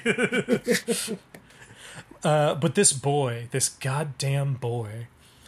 Tell me what you can remember, he told Jake. It's only a little. It doesn't even seem to make any sense anymore. Tell me. Maybe I can pick up the sense. The boy thought about how to begin. And so, basically, Jake is going through, and he's saying sort of almost individual memories that kind of stick out to him completely out of context. There is this place with a lot of rooms and a patio where you look at tall buildings and a water, and there was a statue that stood on the water. A statue in the water? Yes, a lady with a crown and a torch. And the new version, and I think she had a book. So, making Jake a little bit more observant of what the Statue of Liberty looks like. Right. So, or maybe just to kind of pound home that it is the Statue of Liberty that he's thinking of. So... are you making this up? Are you making this up? Exactly, yeah, just to prove that... I mean, also, kind of, just the Statue of Liberty reference kind of made me think of Planet of the Apes, kind of saying, almost in the opposite in this case, that since he's never heard of the Statue of Liberty, that this is not his planet, and, so... And so, well, that was just like my take on it. Exactly, yeah. That was where I kind of took that little reference. I feel like Planet of the Apes had definitely come out at this point, so it seems intentional to me, but it might honestly just be something that seems otherworldly to a person from another world. There's this statue in the water of a woman holding a torch with a book, maybe. So... in my stupid mind, I think of like Fievel and American Tail and nice. Rogue and X-Men. I don't know, just images of the Statue of Liberty and things. I mean, one reference is as good as another. There's no shame on X-Men or An American Tale, which the classic immigrant story. Future references obviously make no sense. There you go. Precisely, yeah. Neither of those things had come out in 1980, so... No. But Planet of the Apes had, so that actually does make sense. Well, I mean, could have been a Stephen King reference, could have not, who knows. But in either case... really, it's just saying this is New York that he's talking. Exactly. Pounding home, New York City. There's a statue, there's tall buildings looking on the water. Well, actually, the Statue of Liberty is technically in New Jersey. True. And also, she's not technically on the water. There's a little island, but, for all intents and purposes, the statue is on the water, more or less. So he's saying, I guess I must be. There were things to ride in the streets, big ones and little ones. The big ones were blue and white, the little ones were yellow, a lot of yellow ones. And this is a change from the original where he doesn't really color code what the cars look like, other than just saying there's big ones, there's yellow ones, and a lot of yellow ones. So I walked to school, there were cement paths besides the streets, windows to look in, more statues wearing clothes, and the statues sold the clothes. I think, I know it sounds crazy, but the statues still sold the clothes. So it's just funny thinking of it like, okay, Jake is imagining a mannequin where it technically sells the clothes, but then you've got the gunslinger just imagining a statue wearing clothes and then selling the clothes that they are wearing. So it's just funny kind of imagining things from both points of view. Well, it's also a young boy imagining this, and when you are a kid, you're like, "Wow, what is that statue? It's selling the clothes. What's happening?" And then this young boy is trying to describe a place that he doesn't understand to somebody who completely doesn't understand anything he's talking about. Yeah. So it's just a big miscommunication going on. Precisely, yeah. And I feel like reading it like really close this way this time, I feel like I'm much more paying attention to I'm finding it funnier than I ever did before. Whereas before, I saw it just as this hard interrogation kind of thing. Whereas now, the statues sold the clothes. I have no idea what the hell you're talking about. You must be making this up. Yeah. So, I walked to school, the boy repeated doggedly in the new version, fixedly in the old version. So, not quite sure. I mean, I guess they kind of mean the same thing, but I guess doggedly is definitely more of a Stephen King adjective, I would say, or an adverb, I guess, with the ly. But he'll say dogged determination a lot. But in any case, I had his eyes tilted closed and his lips moved gropingly, a brown book bag. I carried a lunch and I wore the groping again, agonized groping. Tie. What? In the old version, a cravat? So, again, gunslinger, a little bit smarter, a little bit. He's picking up on things in the new version a little bit more than he had. So he said a what in the old version and a cravat in the new version. Yeah, so he kind of. The boy's fingers made a slow, unconscious clinching motion at his throat, a gesture the gunslinger associated with hanging. I don't know, it's just all gone. And then he looked away. So, again, gunslinger sees everything in terms of violence, and so sort of that mindset. A bit of foreshadowing. Also true. I have read this whole chapter. True. Yeah. We're gonna break it off in a little bit, but true. So you have read the whole thing of the way station? Yeah, I've read the whole way station. Okay. So we can talk about things that occur, but we'll go into deeper. We'll fully talk about it in the next in next week. So basically, Gunslinger sees that he has these memories out of context, and he says, "Would you like me to put you to sleep?" So here we go. A little bit more information about the gunslinger. He can hypnotize people with his guns. When I first read this, I'm like, is he going to kill him right now? Oh no! Why? I didn't get the whole hypnotizing thing at first, and then I was like, okay, I see what's going on. True. May I put you to sleep? I'm not sleepy. I can... Oh, okay. So then he says, I can make you sleepy and I can make you remember. Okay. Yeah. I thought that he said, but I'm not sleepy. I could put you to sleep with this. And he pulls up a bullet. Yeah, that's what I was thinking. I was like, oh God, what's about to happen? But, true, that's a whole little different thing. slow on the uptake sometimes. But no. I feel like... I'm the same way. Like, do you ever get that thing where sometimes as you're reading, you don't always read from left to right? Sometimes your eyes go vertically or diagonally, and, like, Absolutely. You have to force your eyes to go, like, word by word. So, yeah, that's... Mm-hmm. I always wonder, like, is that kind of... I don't want to say dyslexia, because that's a whole... That's a developmental thing, but I wonder if that's almost like, level 0.5 dyslexia or something. That it is something that I have to kind of struggle with to force my eyes to move one word at a time, left to right. But Yeah, I think there's something called dysgraphia. ooh, what is that? It might not be the right thing. Dysgraphia.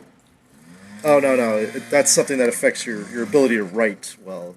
That's not. So that's not it at all.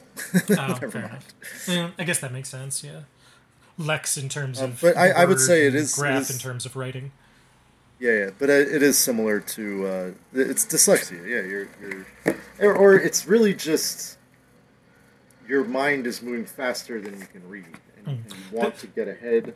That's probably Yeah, more likely it, yeah. Because I always do kind of see it as in terms of my brain is impatient, so I'm just kind of skipping along. yeah. It's As kind of like the stuttering of reading. When I people can see are that. speaking and they have a stutter, it's because their mind is moving faster than they can say the words, and in this case, you're reading faster than your mind can even read the words. And you're just trying to get ahead. I totally Exactly. do that sometimes, Oh yeah, exactly. Yeah, and I feel like and in that's this. why Okay. I was gonna say that's why a lot of times audiobooks are better for me. Because I can just like lose myself in like just what they're saying and not jump ahead. Exactly. You can relax while you're reading as opposed to sort of interpreting the words as you go. And I feel like that's. I almost feel like that's a habit I picked up as a kid because when I was younger, I used to be really competitive about reading and trying to read as many books as I could and reading books as fast as I could and reading books that are above my grade level and all. And I got to the point where I was almost skimming books. And there's this one book, Children of the Jedi, that there were whole plot lines that I missed out because I was just sort of skimming through to try to read it as fast as I could. And then I go back and I'm rereading it as an adult, and I was like, wait a minute, there's this whole plot line where these two Jedi, one of them falls in love with another one of them has this terrible illness, and they transport the guy's consciousness into a robot. And I was like, what the hell? I don't remember that at all. But Right past that. What? I know, yeah, but I mean, I gotta say, I do recommend the book, but it's it was just crazy to me that like because I was reading it as like a middle schooler, I guess that and trying to read as many Star Wars books as fast as possible that it's kind of I didn't actually get the full context, which is why kind of I like that we're reading this way together, where we're pointing out not only additions and subtractions and changes and things, but looking into it on a word by word level and feeling the exact import of every single word in this story. So I'm happy that I'm doing this with you. Totally agree. Yeah. Yeah. Oh, me too. Love you, brother. Love you too. So yeah. But yeah, I was just gonna say this is why it's so important just to reread books, and this is why books are amazing because you get more out of it the second time that you read it through, the third time you read it through. I've read the Harry Potter series countless times, probably over 10 times, and each time I find something new. So it's just great. Yeah, I totally agree. And it also completely changes your point of view when you read a book at a different point in your life, too. Like, Kevin Ackerman, the middle schooler, is a completely different, well, maybe not completely different, but a very, very different person than Kevin Ackerman, the 36-year-old. So it's a whole different timeline and everything. So it's fascinating because I probably read this around. No, I think I've read this for the first time when I was in high school. But even still, high school Kevin, much different person than 36-year-old Kevin. In many ways, 41-year-old Nick is different than 42-year-old Nick. So, Very, very, very true.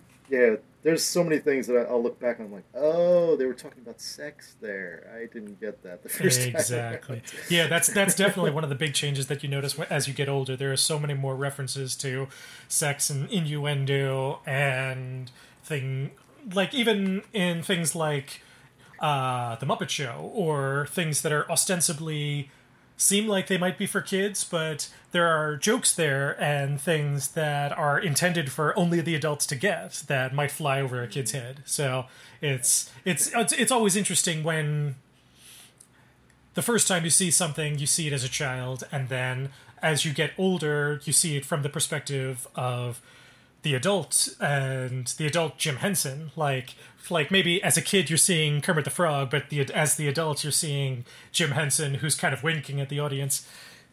Yeah, I feel like Pixar movies are pretty good at that too. Very true. It makes it like good for adults and kids. Exactly. Anyway, let's get back. Precisely. And before we leave this whole young adult child thing, it's interesting that as you're a kid and you're reading this, you might identify more with Jake, who's appearing in a strange land, whereas an adult, you have almost this... Maybe you might not identify with the gunslinger, but you have this fantasy of being this character of the gunslinger, of being this, hard case with no name who has his guns, and you kind of wish that you were that guy who could be this like man with no name walking through the desert and doesn't care about anybody, and women are dying to have sex with him and stuff like that. So yeah. And also you can relate with the gunslinger talking to a child and being like, "What are you talking about, kid?" Yeah, this makes no sense. Yeah, there are plenty of times I talk to our nephews and plenty of things that I'm like, oh, that's nice. Sure, Minecraft, okay. Yeah, words you gotta like yeet and stuff. Exactly. Gotta get all your sheep into the pen, I guess. I don't get Minecraft at all. Which is so crazy, because I feel like both of us were Lego kids, so it should make sense to us, kind of. But I feel like there was never... I feel like Minecraft kind of it almost seems like a digital version of Legos to some degree, but I feel like it's definitely not at all. At least to me, I don't know. Like, I could never really get into it. It seems so daunting, personally. Yeah.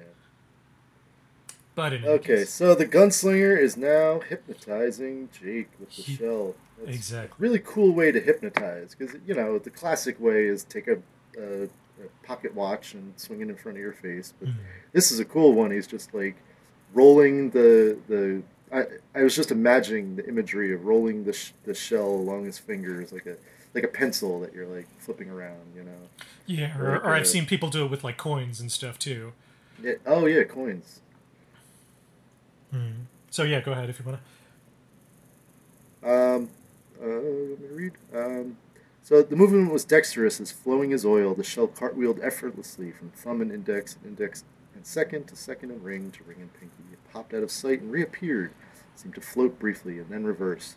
The shell walked across the gunslinger's fingers. The fingers themselves moved like a beaded curtain in a breeze. Boy watched, his initial doubt replaced with plain delight, then by raptness, then by dawning mute blankness. The eyes slipped shut. The shell danced him back and forth.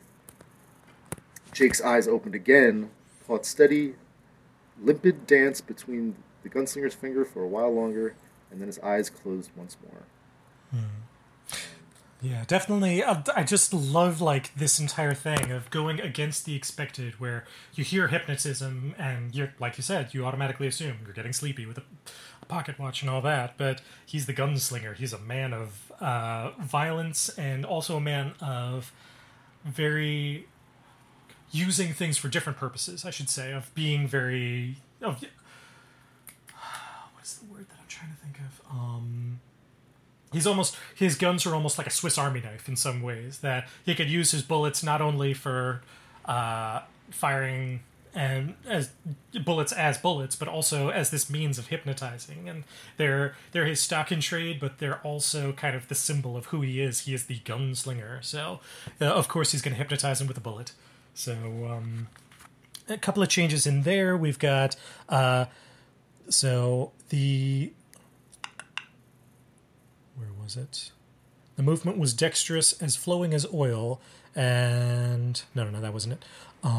The fingers themselves moved like a beaded curtain in a breeze, and in the new version it says, the fingers themselves marched as his feet marched on his last miles to this place. So we've got, in this version, it's kind of more bringing back home, reminding the reader of, instead of being like a wafting sort of curtain that's sort of effortlessly moving, it's almost being 1, 2, 3, 4, 1, 2, 3, 4. So it's sort of a marching feat as he's going along the last mile. So it almost seems slower. It almost seems a little bit more purposeful than the beaded curtain billowing in the breeze.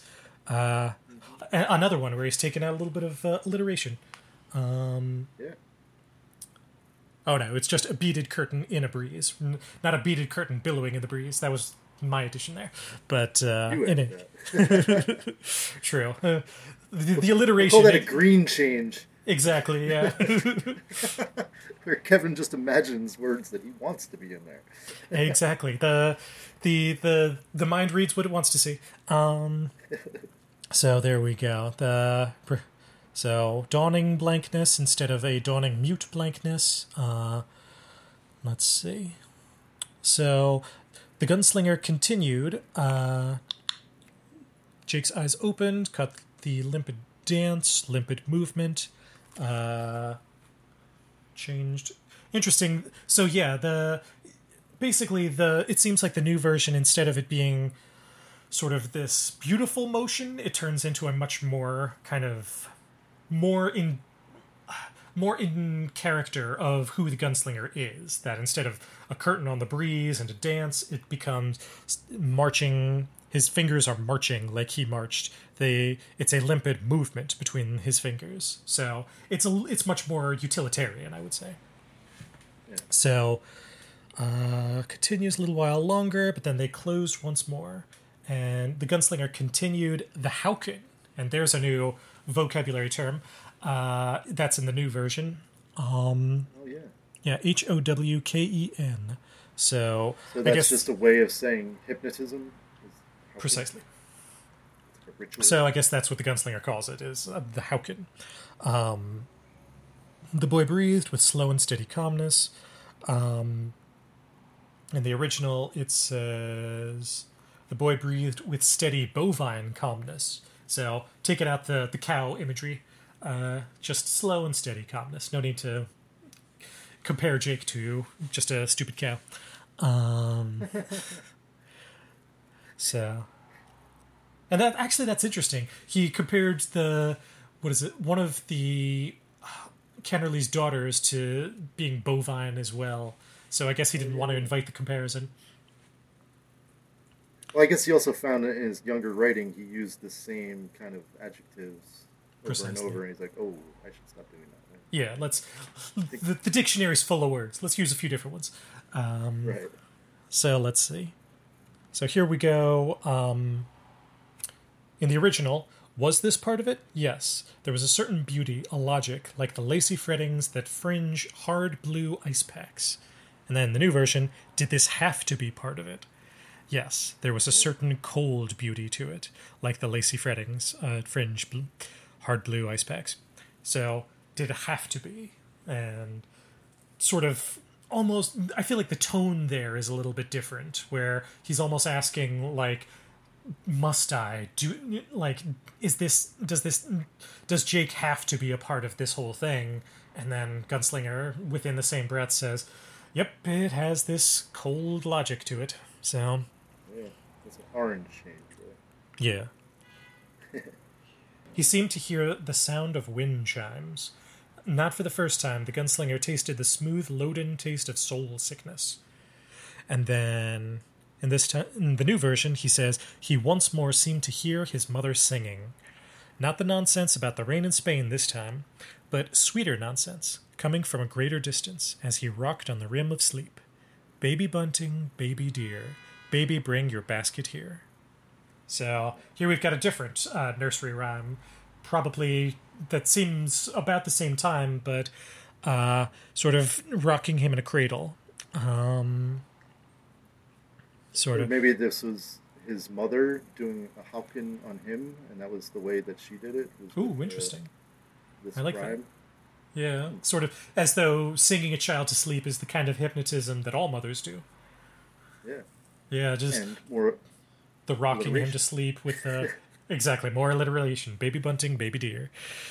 Yeah, that movement of rocking to sleep kind of counts as a similar sort of hypnotism. Yeah, I like that change. I gotta say, instead of just being wind chimes. Yeah. Yeah, so kind of bringing back the mother saying a nursery rhyme thing. So he's still thinking of his mother at this point as well, sort of as though saying that nursery rhymes and rocking a child to sleep are sort of the first form of hypnotism. So Also, they have a paragraph change in the new one, and in right. the old one it just continues on, which I like because it's like, all right, now that he's asleep, like it's a new thought, sort of. Exactly. Yeah. In the old version, paragraphs are like pages long. So, in addition to adding in, section one, section two, section three in more increasing intervals, he's also adding in more paragraph breaks. So, basically, I like just that. yeah, Stephen King making it a little bit easier on the reader, a little easier on the eyes. Yeah, So, it gives you a chance to breathe as the reader. exactly. Old Stephen King, it seems like he's sprinting through this. New Stephen King, well, 2003 Stephen King, I should say. In any case, back to the story. So, tasted the Loden taste of soul sickness. I just love that phrase of just being sick to either to your soul or being sick of your soul. So, not for the first time, and he so basically, sees that Jake is fully hypnotized. The shell in his fingers, manipulated with unknown grace, was suddenly horrific, the spoor of a monster. And and in the original, was suddenly undead, horrific, the spoor of a monster. So this shell goes. So there's one that I kind of prefer the old version, as though the shell is almost like a zombie that's waiting to strike, that it's a dead thing that can still kill. But yeah, so in the new version, so dropped it to his palm, made a fist, and squeezed with painful force. So changed the wording a little bit around there. With originally it was closed it into a fist with painful force. Just sort of rewording and probably just a grammatical change. Then here's this whole new sentence. Had it exploded in that moment, he would have rejoiced at the destruction of his talented hand, for its only true talent was murder. There had always been murder in the world, but telling himself so was no comfort. There was murder, there was rape, there were unspeakable practices. Whereas in the old version it just said, rape, there were such things as rape in the world. Rape and murder and unspeakable practices. And all of them were for the good, the bloody good, for the bloody myth, and here we go, here is our introduction to what the gunslinger is going towards, for the tower. Exactly, over 100 pages, exactly 100 pages in, I guess, if you're in the original where we're starting on page 11, here's page 111. So, our first mention of the tower. Ah, the tower stood somewhere, rearing its grey bulk to the sky, and in his desert-scoured ears, the gunslinger heard the faint, sweet sound of wind chimes again. But that was the old version. In the new version, we've got the bloody myth for the grail for the tower. The tower stood somewhere in the middle of things, or so they did say, rearing its black-grey bulk to the sky, and in his desert-scoured ears the gunslinger heard the faint sound of his mother's voice. Chusset, chisset, chasset, bring enough to fill your basket. So, same nursery rhyme. Baby bunting, baby deer, bring your basket here. Chusset, chisset, chasset, bring enough to fill your basket. So, again, taking away the wind chimes, putting in his mother, and kind of making his mother's nursery rhyme a recurring motif as opposed to just being the rain in Spain at the beginning and never mentioning her again. So, more changes that I appreciate, I like. I agree. So, next week we'll go into Jake's dream memory, hypnotism, whatever you want to call it. But in any case, flashback, yeah. Flashback seems accurate. So yeah, okay. Overall, tell me, how do you feel about the story thus far? Oh, I think it's fantastic. I am totally wrapped. Um, I like how he's introducing new characters, and that Hmm. it's a young boy this time. Um, honestly, I know I've read this whole chapter, so I know what's going to happen in the next thing. But honestly, when I was listening to it the first time, I was thinking because he was like when he was trying to remember, he was like I had a brown book bag, and like the way that he was like trying to remember, it was like is he like remembering his last day of life? Is what I was Hmm. thinking. I was like, is this boy dead? And then I was thinking, I'm like, is this whole thing, this purgatorial waste? I was like, is this whole book having to do with the afterlife? Is the gunslinger also dead? Did he die a long time ago? With reasons we don't know yet.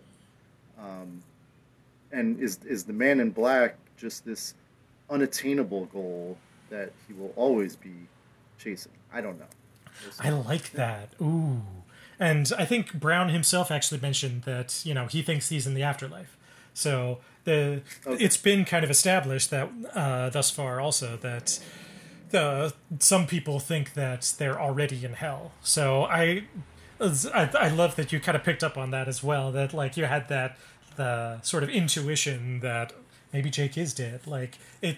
I mean, uh, oh, I love it. Ooh, and also just the idea that if they are in purgatory and the gunslinger is following the man in black, maybe that is his penance. Maybe that is what he is working for to sort of pay off some wrong that he did in whatever his past life was. Well, I also was thinking a while back that the man in black is him. Like Hmm. it's this dichotomy within himself, and he's trying to get to the evil side of himself and try to, like you said, it's his penance, and he needs to come face to face with his dark side. Kind of. Ooh, I like that. I like that a lot. Ooh, so, and because that's fascinating, because that's interesting that sort of imagining that in the afterlife, like our soul, maybe if we have this dichotomy of our personality, maybe it breaks into two separate pieces that you have to take the good half of yourself and fight off the bad half of yourself. That and it's this quest that the good half of yourself is fighting towards, but the bad half of yourself is running away from. Yeah, I like that a lot. Ooh. ooh, really gives me food for thought, and I'll probably have some dreams about it Indeed, tonight. yeah. I don't know if we're talking symbolism or if we're talking fan theories, because I feel like with a fantasy story, it could go either way. Yeah, Yeah. cool. Oh God, Oh, I love this. I love this fascinating. interpretation. Ooh. Ooh. Also, if we're saying that maybe if the man in black is another portion of himself, maybe Jake is another portion of himself also. That maybe Ah, Jake is his innocence and Jake is like his inner child that he has to protect. yeah. That, yeah, that we have our childhood, um, yeah, the childhood innocence. I totally agree with that, man. Yeah. And how, well, but the fact that Jake remembers, the Statue of Liberty and stuff. True, How true, that yeah. I mean, sure, if you want to poke holes in the theory, I'm kidding, but no, yeah. Well, now we're going from theorizing to symbolizing. So in that case, all right. So he isn't literally chasing after himself then, or I maybe he got is. you. Who Yeah, knows? Who knows? We don't know yet. So point being, the gunslinger has hypnotized Jake, and we will pick up there next week. yeah. And I guess next week we're gonna try to get to the end of the way station. I mean, we'll We'll we'll see. considering we've both read that far anyway. We'll put that as our goal, and we'll see how long it takes us because I don't want to go too far past 2 hours per session. So we'll see where we end up, but we'll say hopefully we'll get to the end of the way station. But if our conversation, as it always does, has a lot of diversions and deeper thinking into various things, we'll say maybe we'll go up until Roland's flashback as our possible stopping point. Okay. Yeah. Sounds good. Indeed. Well, in any case, it has been another week of Chapter Brothers. I am Kevin Ackerman. I'm Nick Ackerman. And I wanted to say, and I was looking for the line, what is it? Sweet days and pleasant nights or something? Long days and pleasant nights. Long days and pleasant nights. And may you have half the number. True, it's a call and twice response the number. thing. Oh, may you have twice the number. Oh, God. Another green change. Why? Well, love you, brother. Love we'll you, continue brother. next week. Yeah, indeed. Can't wait.